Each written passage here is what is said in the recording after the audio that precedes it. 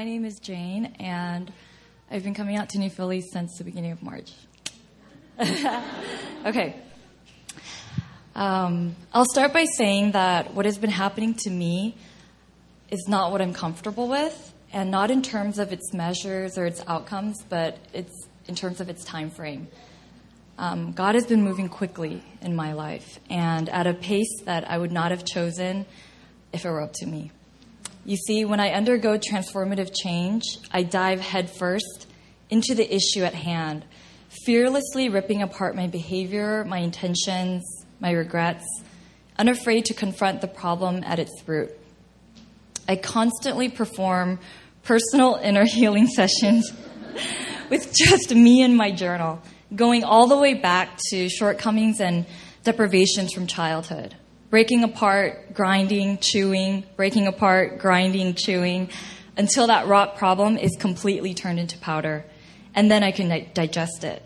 It is only at this point, in its final stage, that I feel comfortable moving on. This process takes months at best, and I suppose a lifetime at worst. But working on what I need to work on does take years. And for some reason, speed or time has never been of concern to me. I've learned to still enjoy life and allow life changes to happen without disturbing this process, because what I would be going through is internal and therefore was very personal. And as a result, I was able to separate my internal happenings from the external life I was a part of.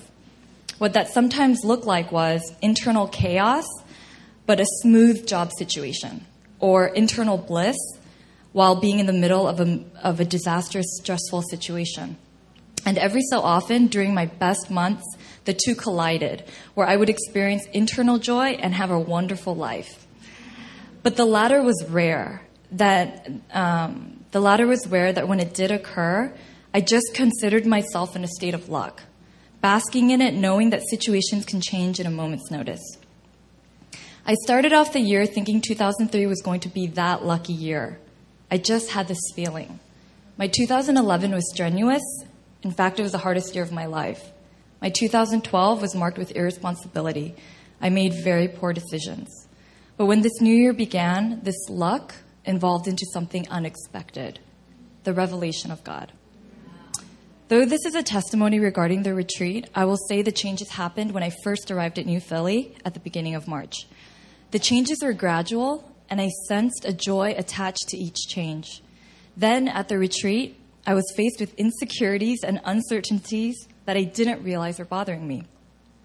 During Sunny Robinson's seminar, Releasing and Unlocking Trauma from the Brain, she asked us to partake in a short 6-minute activity about opening up certain signals in our brain in order to hear from God.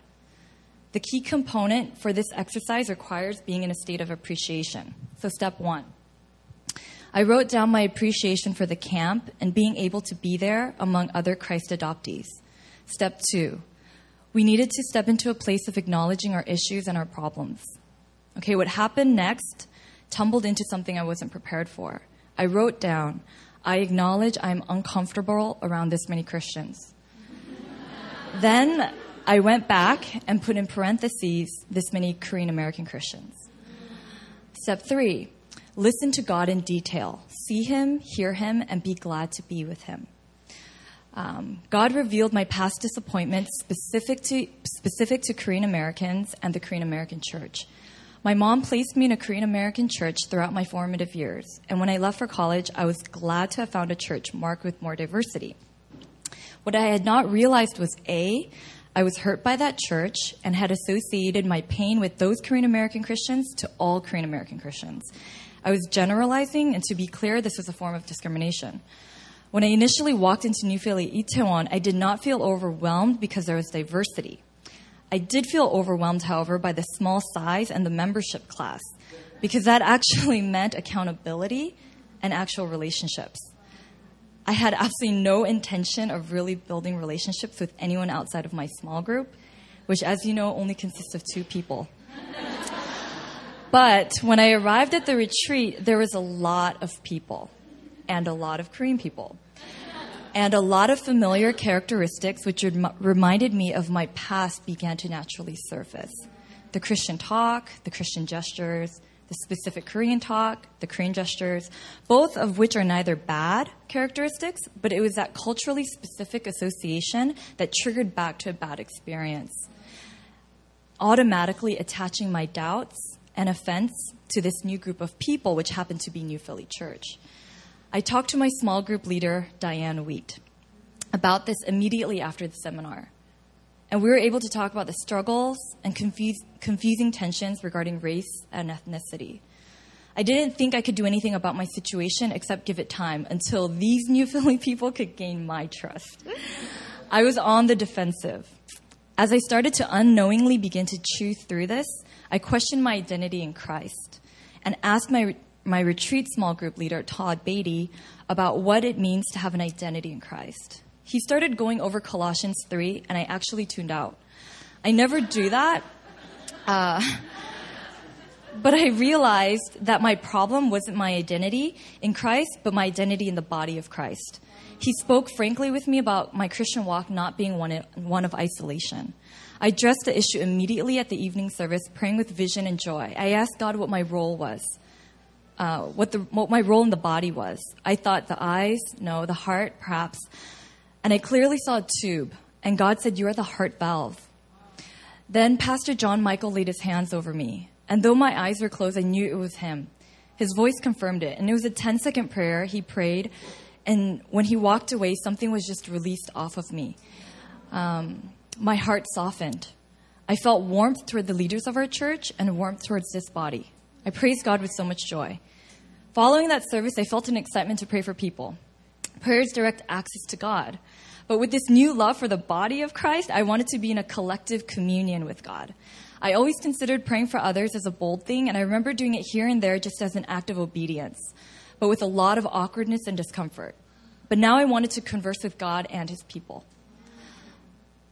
As we were gathering our belongings heading out to the bus, I saw my small group member, Eric Mani, and said, "Hey, good luck in France. By the way, can I pray for you right now?" And Jay, who was beside us and also in our small group, said, "Yeah, let's pray." So I thought, all right. I came home from the retreat, and on Wednesday, I prayed for an older Korean Chinese woman. She was sick, and I could see that she was highly irritated from the drags of her long-lasting virus. I clearly heard God say, "Pray for her sickness." I thought, okay, sure, God. I asked her, "Do you believe in God?" She said, "Yes." I said, "Do you believe in Jesus?" "Yes."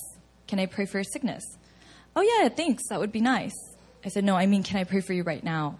She said, "Okay." So we closed our eyes, and then her cell phone rings. She looks it over, and she makes a very awkward response, and she says, "Don't even worry about it. It's not important. Just pray for me." I said, "Okay."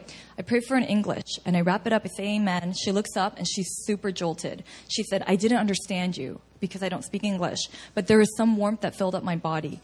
I didn't understand you, but I felt something. Thank you, thank you, thank you." Then 10 minutes later, she said, "I've had this painful thumping in the back of my head, and it was so vicious that I didn't know how I would be able to get through my day. But when you finished praying for me, that striking pain went away."